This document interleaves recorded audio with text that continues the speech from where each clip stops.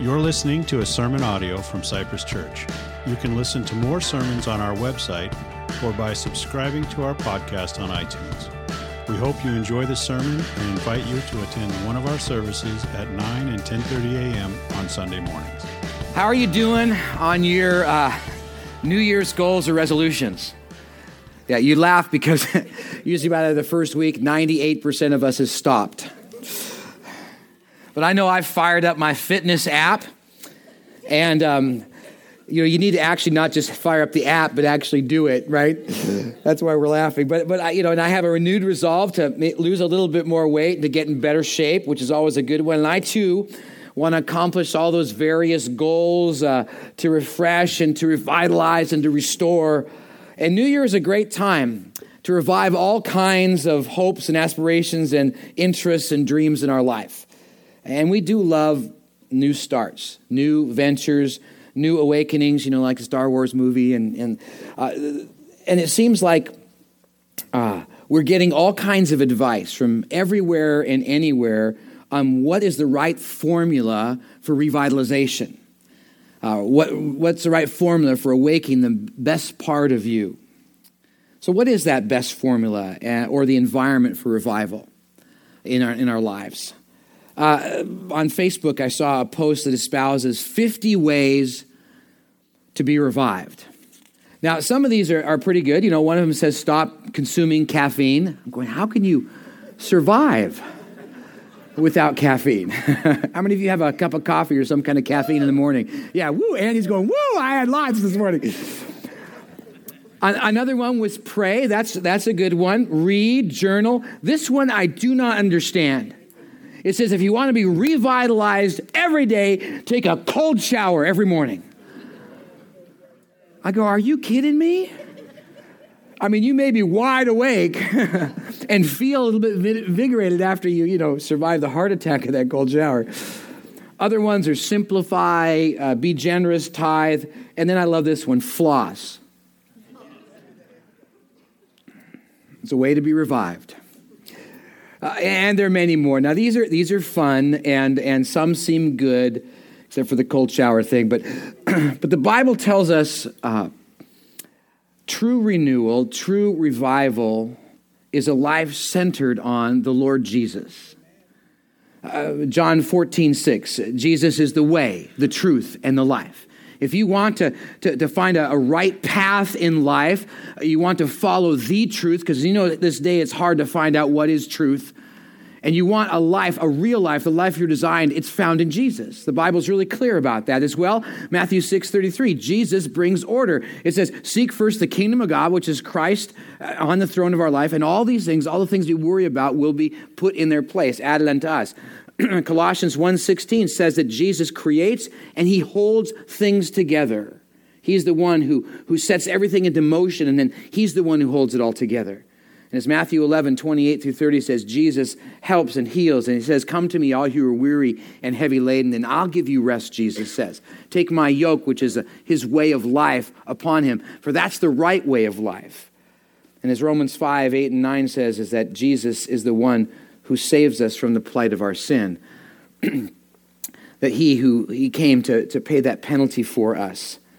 Jesus is the one who did that. And yet we tend to be a little different. We tend to be a lot like Israel of the Old Testament, where we cycle through, slogging through life, kind of on our own, or just surviving with moments of thriving as children of God.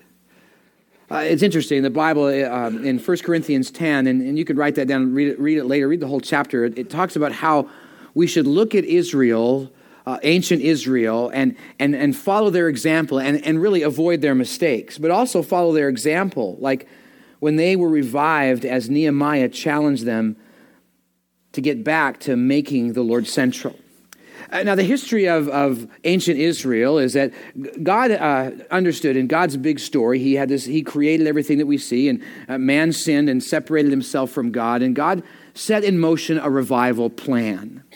That revival plan it was going to be brought through a family, actually an individual named Abram first and Abraham later, and through his family was going to come revival, was going to become restoration, was going to come redemption. And so this family grew, and then Israel became the patriarch of that family, and they were doing fantastic. And God set to them a plan, an order, gave them commandments to follow. And when they followed God's commandments, they were great. And God said, if you don't follow my commandments, it's not going to be so good. And they went back and forth with that and grew in huge numbers, moved down to Egypt, and as time went on, moved into slavery. They became slaves in Egypt. God sent a deliverer that would be like Christ called Moses. And Moses set his people free, brought them out and brought them through the Red Sea and had them exist and wander the desert for 40 days and 40, not days, a long time, through a whole generation was gone, and then had them moved into a land that they had promised, a promised land, a land flowing with milk and honey. Well, they would follow different kings as they would have kings, and some would do good and the nation would do good, and some would do bad and the nation would do bad, but they decided not to follow God's way. And so God had finally said, okay, that's it. I'm going to send you into exile, and Babylon conquered Israel. And they had been under this oppressive rule for a long time, and finally God was done with that and said, okay, we're going to now let you go back to the land. And Ezra took a group, Ezra, a prophet of God, one who's a leader and a righteous man, and one who spoke for God, took a remnant back to Jerusalem, the center of the promised land. And they began to live. But they were dejected still. And then God sent Nehemiah to help now rebuild the walls of Jerusalem, because at Jerusalem, the city was in ruin, and like the city, their faith was in shambles, dejected and defeated and deflated. But God used Nehemiah to bring this nation to be revived in the Lord, to the point where they experienced a reconnection with the Lord. And let the joy of the Lord be their strength, as Nehemiah 8:10 challenges, rejoicing in God and delighting in the presence of God. So the question comes, how do we have revival? How does revival happen? And what can we learn to apply some of these elements that happened in Nehemiah's time to our life today? And how do we put ourselves in the environment where Christ is central? And that's what we're going to learn over the course of this study as we take this. It's going to take us from now all the way through to Easter. And we'll learn over the course, as we study this book, how revival happens and what are some of the elements to add to the environment. Christ is the one who revives us, but what are some of the elements that we can add to our life so that we can enjoy Christ more? Now, Nehemiah starts out with a challenge to be revived through prayer. And we already began a study in prayer a couple weeks and had a night of prayer just this last night. And so we've already begun that study and primed to look at Nehemiah's prayers. We're going to learn 5 different elements of revival prayer. And so if you wouldn't mind putting your books aside and just standing up one more time, kind of get that blood going. And let's pray and ask God to teach us something this morning. Father, thank you for the truth of your word. And Lord, thank you that you allow us times of revival in our life. Just like as Nehemiah was used of you to bring a nation to revival, Lord, we know that you're going to use his story and what happened there to even bring revival in our own lives. Help us in that, Father, and challenge us to our point of need this morning. And may we learn something from your Holy Spirit, we pray in your Son's name. Amen. Have a seat. I encourage you to take out that outline and jot down some notes as we go along. But 5 elements of reviving prayer. The first of these 5 is praise. Let's look at Nehemiah chapter 1. Verses 1 to 5, and I need glasses.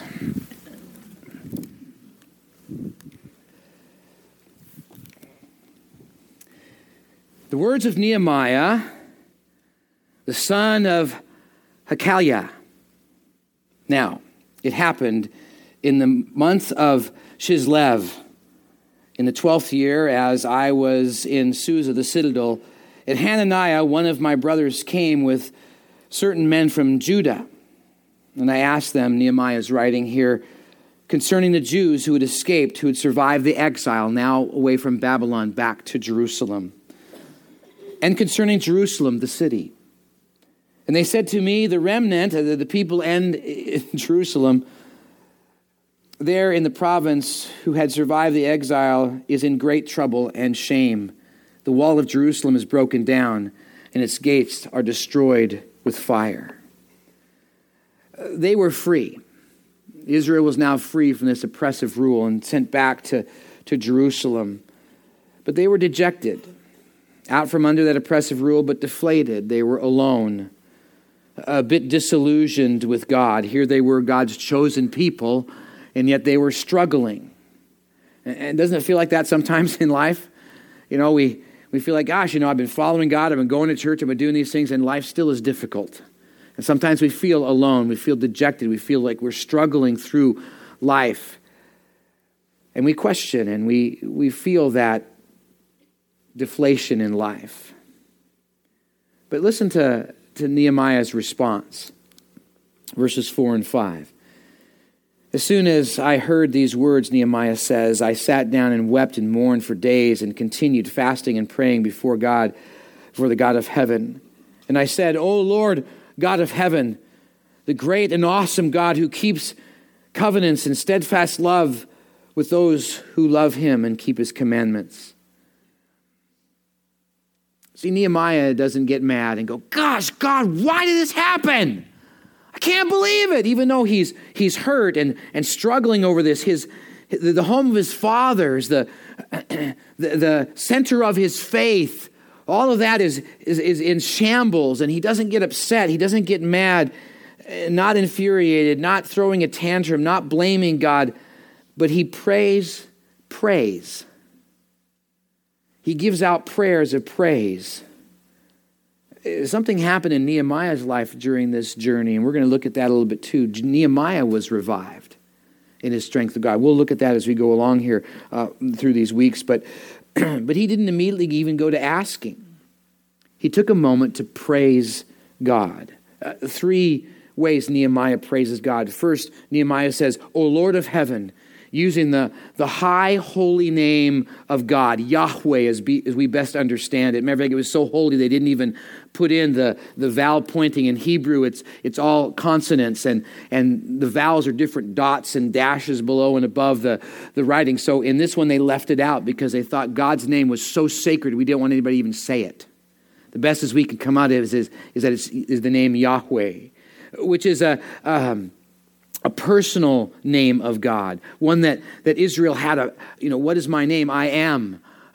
It is a personal connection with God. It's like it's not quite as glib of a nickname, that a certain person. I have my brother, his name is Alexander Ronald McKay Jr.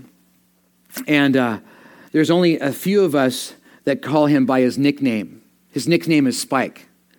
Mike and Spike.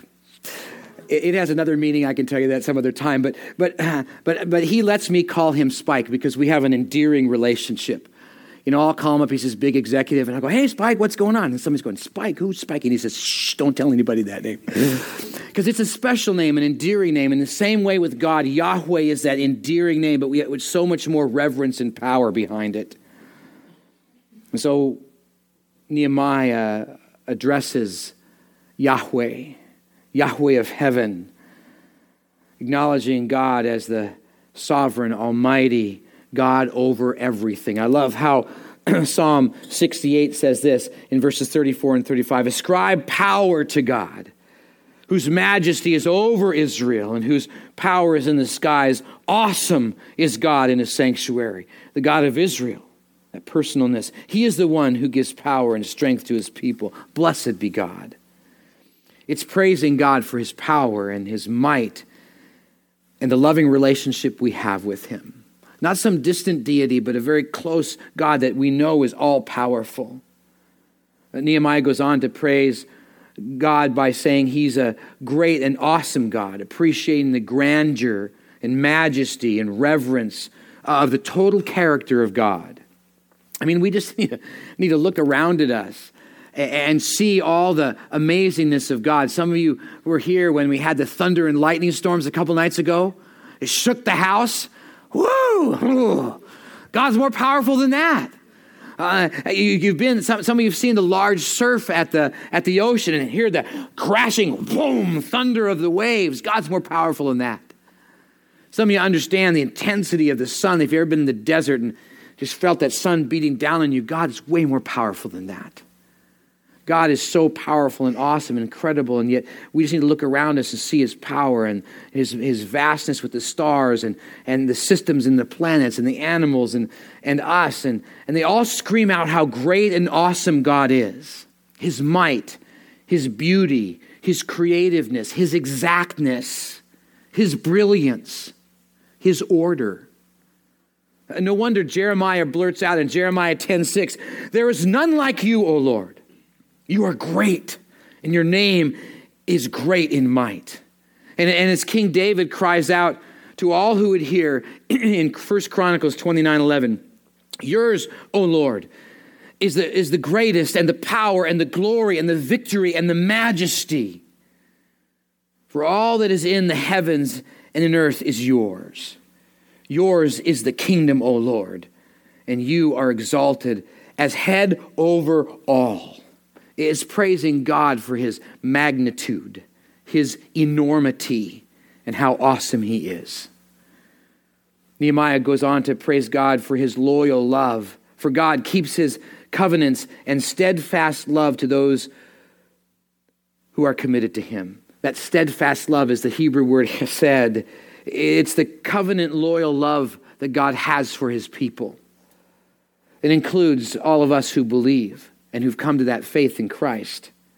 God is faithful. God keeps his promises. And our devotion and obedience is the proper response to that. It's not the other way around. It's not like we earn God's love by doing good. He already loves us, period. And there's nothing we can do to earn it or to lose it. You see, it's just given to us. There's nothing we can do to earn it. It's given by grace. God just simply says, "I love you." Not for what you've done, not for who you are, not for how great you think you are, just because I do. And there's nothing we can do to earn it. And out of utter amazement of that love, we bind ourselves to him, committed to his will and his way in life. So maybe the trouble in obedience that you're facing in following God is not out of not being able to try harder. Maybe it's because you're not quite grasping how much God loves you. Because the more you understand how much he loves you, the natural movement is to be more committed to him and to, out of love, follow him. You see how that goes? Sometimes we have it the other way around. It's not that way. We cannot earn that love in any way. Revival happens when we open to God's amazing love that is expressed through prayers of praise. For in praise, we see how enormous God is and how amazing he is and how vast his love is. And we just can't help but commit to him. Nehemiah turns his prayer to express trust.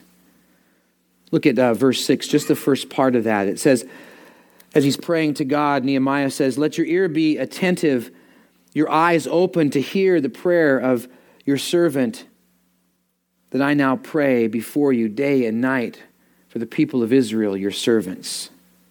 Nehemiah trusts God will incline his ear to him because the Bible says so. His word says so. Psalm 66:19, "But truly God listens.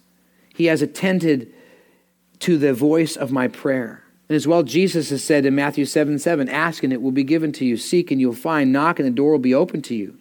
But also in Psalm 65:2, Psalm 34:15, Psalm 66:20, all say God hears us. As well as Psalm 145, verse 18 and 19, and 1 John 5:14 and 15. We'll look at that later, but they talk about how God listens. He really does pay attention. And we can all have that confidence, even if we don't feel it. Have you ever been talking to somebody on a cell phone and you're going off on this great story and you're just talking up, this happened, and then you're waiting for the a response and there's nothing there? and then you find out that that call got dropped like a couple minutes ago. That never happens with God. Not a single time does God go, oh, wait, what did you just say? Oh, wait, I didn't quite hear that. You kind of glitched. The line kind of, he never says that. He hangs on every single word you say. God really does care because his love for you is so deep, he can't wait to hear every word, even though he knows it before we're going to say it. He loves it when we talk to him. He loves the sound of our voice and the sound of our thoughts. And he really pays attention. Let that truth revive you to boldly approach him. Trust God is listening. That's where revival happens, in that sense of trust. Well, Nehemiah, his prayer now turns to confession. The second part of verse 6 now through verse 7. He says, confessing the sins, he's praying to God, confessing the sins of the people of Israel, which we have sinned against you, God, even I, Nehemiah says, and my father's house have sinned. We've acted very corruptly against you and have not kept the commandments, the statutes, the rules that you commanded your servant Moses giving that law of God. Nehemiah acknowledges Israel's sin, his own sin. Sin meaning missing the mark. That's what the word literally means. It means missing God's mark. There's sins of omission, that in other words, we're omitting the things that God tells us to do, we're just not doing them.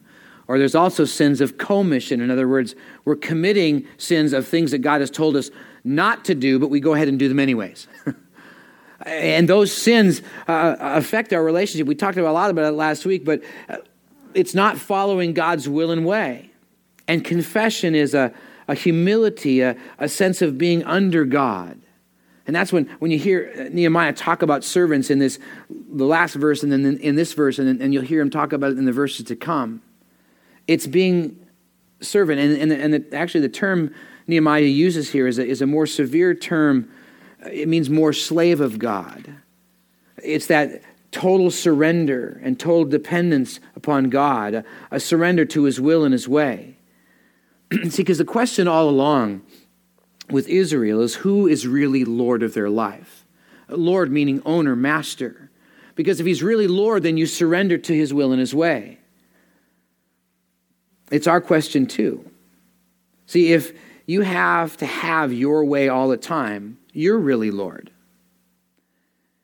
And what we sacrifice for is our Lord.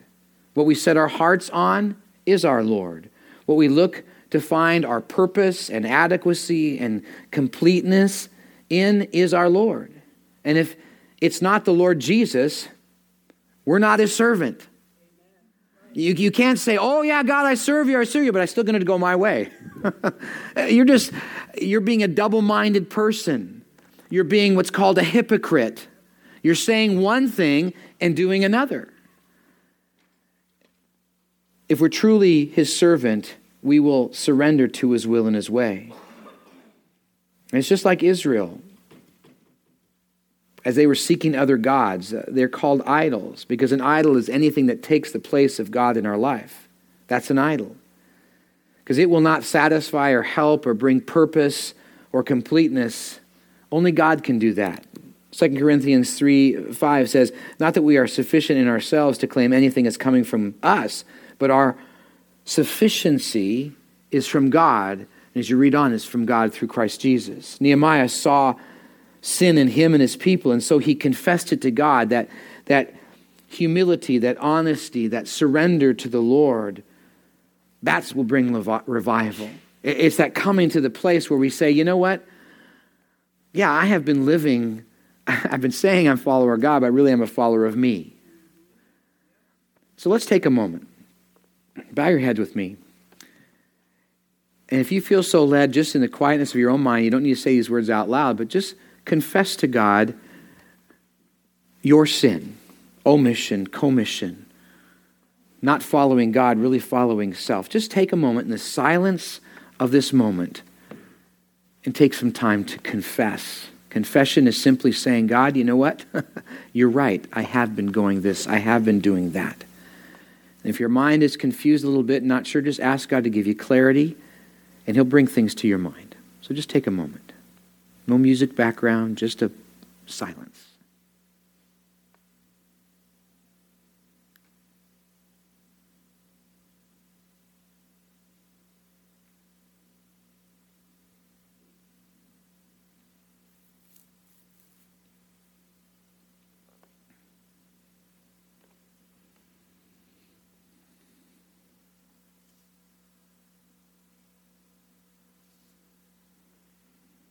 Father, thank you for hearing our prayers. We know that you hang on every word, and you want for us to confess those things. As David prayed that wonderful prayer of confession, and Lord, cleanse us from all unrighteousness, Lord, and renew in us that sense of salvation in you. And Lord, may we move on in joy, we pray, in your Son's name. Well, Nehemiah goes on in his prayer to express reliance on God. Look at verses 8 to 10. Remember the word that you commanded, Nehemiah is talking to God. Remember the word that you commanded your servant Moses, saying, if you are unfaithful, Israel's unfaithful, I will scatter you among the peoples. And if you return to me and keep my commandments and do them, though your outcasts are in the uttermost parts of the heaven, from there I will gather them and bring them to the place that I have chosen to make my name dwell there. They are your servants, and you and your people whom you have redeemed by your great power and by your hand, O Lord. Nehemiah is expressing faith and belief in God's word. God says so and he believes it. God said that, that if people would confess, that if people would confess, that God would return them to their land, and God would return them to the promise. Nehemiah is remembering the precepts and the principles and the teachings of God's word. And we're to do the same through the whole Bible, expressing confidence by our reliance on the truth, as we just mentioned in John 14:6, that Jesus is the way, the truth, and the life, that as Matthew 6:33 says that Jesus brings order, and Colossians 1:6 that Jesus is the one who holds things together, and as Matthew 11:28 and 29 says that Jesus helps and heals as we move along the way, and that as Romans 5:8 and 9 says that Jesus saves. See, we're not going to be revived by a reliance on self or others or a job or a good marriage or finding that perfect someone or money or a new car or a remodel or getting amazing grades, or winning, or having people like us, or being popular, or being an influence. If those things happen, great. If you win the Powerball lottery, great. Just make sure you tithe.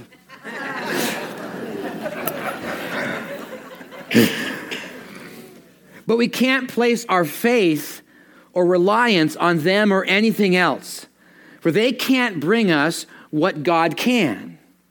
God's word says that we're to rely on him. It's not trite, but it's so true what Proverbs 3, 5, 6, and 7, and 8 say. Trust in the Lord with all of your heart. Lean not on your own understanding, the understanding in our world and those things around us, the things that we think make sense. Trust in the Lord with all of our heart. Lean not on our own understanding. In all our ways to acknowledge him. In other words, keep our focus and trust in him. And he will make our path straight. Don't be wise in your own eyes, verse 7 says. But put our trust and our hope in God. The question is, what do you really believe? Let it be Jesus. That's where revival happens. Well, now after prayers of praise and confession and expressing trust and reliance, Nehemiah now seeks a petition. He now seeks to ask a request. Verse 11. O Lord, let your ear be attentive to the prayer of your servant and to the prayers of your servants who delight to fear your name. And give success to your servant today to grant him mercy in the sight of this man.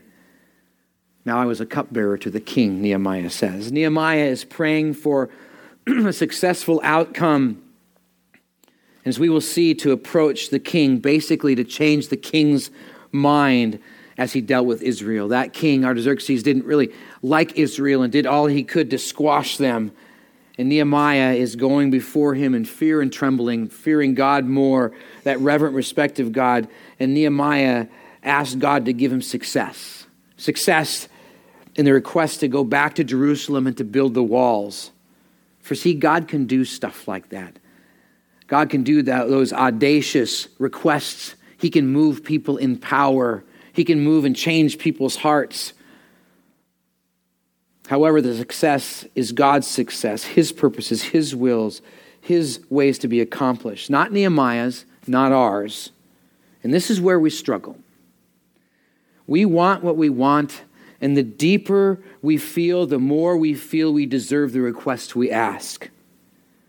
And we can't see any reason why God would not bring about that success, that healing, that help to a needy person, that job, a relationship, that someone to come back to the Lord, that taking away of that bad habit, making that sale, paying that debt, winning that lottery.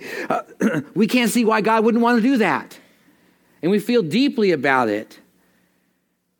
And yet, if we fear the Lord and trust in Him and His great love, relying on His word, regardless of the outcome, we can still ask. 1 John 5, 14 and 15, we mentioned it earlier. This is the confidence that we have towards God, towards Him. That if we ask anything according to His will, that's the key there, according to His will, He hears us. And if we know that He hears us in whatever we ask, we know that we have the requests that we have asked of Him. We know that God hears us. And we pray believing whatever the request has been laid on our heart, we pray earnestly. But it's not the earnestness of the prayer or how much you pray or how much you sweat that's going to change God's will. God's will is God's will.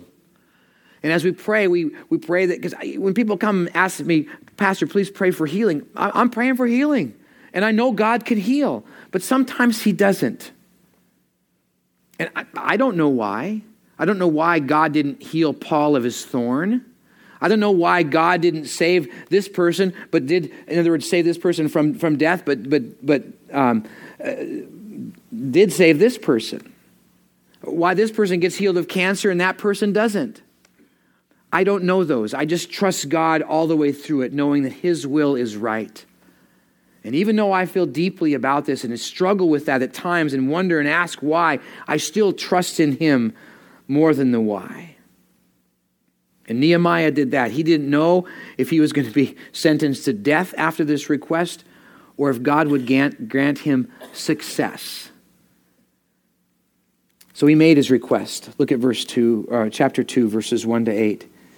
In the month of Nisan,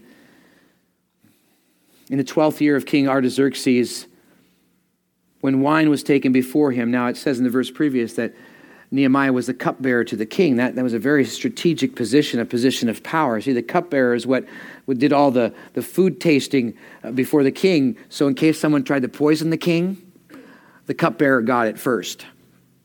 So this is a very difficult position to be in, but you trusted that person because if they were going to be okay with the food, you wanted to make sure that you really trusted that. So usually cupbearers became more than just a servant. They became more like a friend and a trusted confidant. So here it is. Nehemiah brings wine before the king. And I took the wine and gave it to the king. Now I had not been sad in his presence, even though he had been struggling with this whole deal in Jerusalem. He had not been sad until now. And the king said to me, "Why is your face sad? Seeing, are you not sick?" Because, the king's going, "Oh, he's sad. Oops. What have I eaten?" And Nehemiah said, "Nothing. This is nothing but sadness of my heart." Then I was very much afraid, he says. And I said to the king, "Let the king live forever. Why should my face not be sad when this city, the place of my father's graves, lies in ruins as its gates have been destroyed with fire?" And the king said, "What are you requesting?" And Nehemiah, in his mind, goes great to prayer. He says, "So I prayed to the God of heaven. God, give me the right words." And he said to the king, "If it pleases the king, and if your servant has found favor in his sight, that you should send me to Judah, to the city of my father's graves, that I may rebuild it." And the king said to me, with the queen sitting beside him, and you're going to learn later on that could have been Esther. How long will you be gone? The king said, and when we return, so it pleased the king to send me. And when I gave him a time and said to the king, if it pleases the king, let letters be given to me, to the governors of the province beyond the river, that they may let me pass through until I come to Judah. And then a letter to Asaph, the keeper of the king's forest, that he may grant me timber to make the beams and the gates and the fortresses and the temples and the walls for the city and for the house that I shall occupy. And the king granted me what I asked, for the good hand of God was upon me. In this, Nehemiah asks, he asked specifically, he asks intricately. Nehemiah was also shrewd. He uses his influence to be able to ask of the king in that regard. And he continued to pray all the way through it. He had planned. He didn't just kind of well, whatever happens, happen. He had thought through what he needed. So when the king says, what do you need? He goes, well, let me pull out my list. Here's what I need. I need this. And that's the way we should do with our petitions. We should think through our petitions. And for part of asking is making sure that we understand that. But that's where revival happens. So make those petitions to God. Ask of him. Most of us want to be refreshed. Most of us want to be reinvigorated or revived. And though a cold shower may wake you up, you can be assured that you can be revived through prayer of our amazing, awesome, almighty God as we seek prayers of trust and praise and confession and reliance and petition. So why not make some resolutions this year around being revived through prayer? Would you pray with me? Father God, thank you for the wonderful opportunity to come into your throne room and to be able to ask of you. Lord, we want to follow that pattern of prayer, of bringing you praise and the glory due your name because you are so deserving of it. And we do rely and trust in you, and we count on you, and we confess our sins to you, and we're asking you, Lord, when we come to you to help us in life. And so, Lord, be with us in that. And may our prayer life improve as we seek you, and may we be revived because of that, we pray in your Son's name. Amen. We have a custom in our church services where we have a time of reflection. It's a time to just take a moment and pray. It's very fitting today as we're talking about prayer. But we also have a moment where we have our prayer team members and our pastors and our elders, and they take places around our auditorium. Some are up front here, and some are in the aisleways and on the sides. And these people they're standing and moving right now, and they would love to pray with you about anything that's on your heart and mind. And if that helps, you can pray and talk to God yourself. He loves the sound of your thoughts. But if you don't want someone to pray for you, whether it's an issue you're going through or even some of these things that we talked about, and you need revival in your life, then come to one of us. We'd love to pray for you about anything that's on your heart and mind. To make it easy for those who want to get out, if you wouldn't mind, and to come see us, if you wouldn't mind.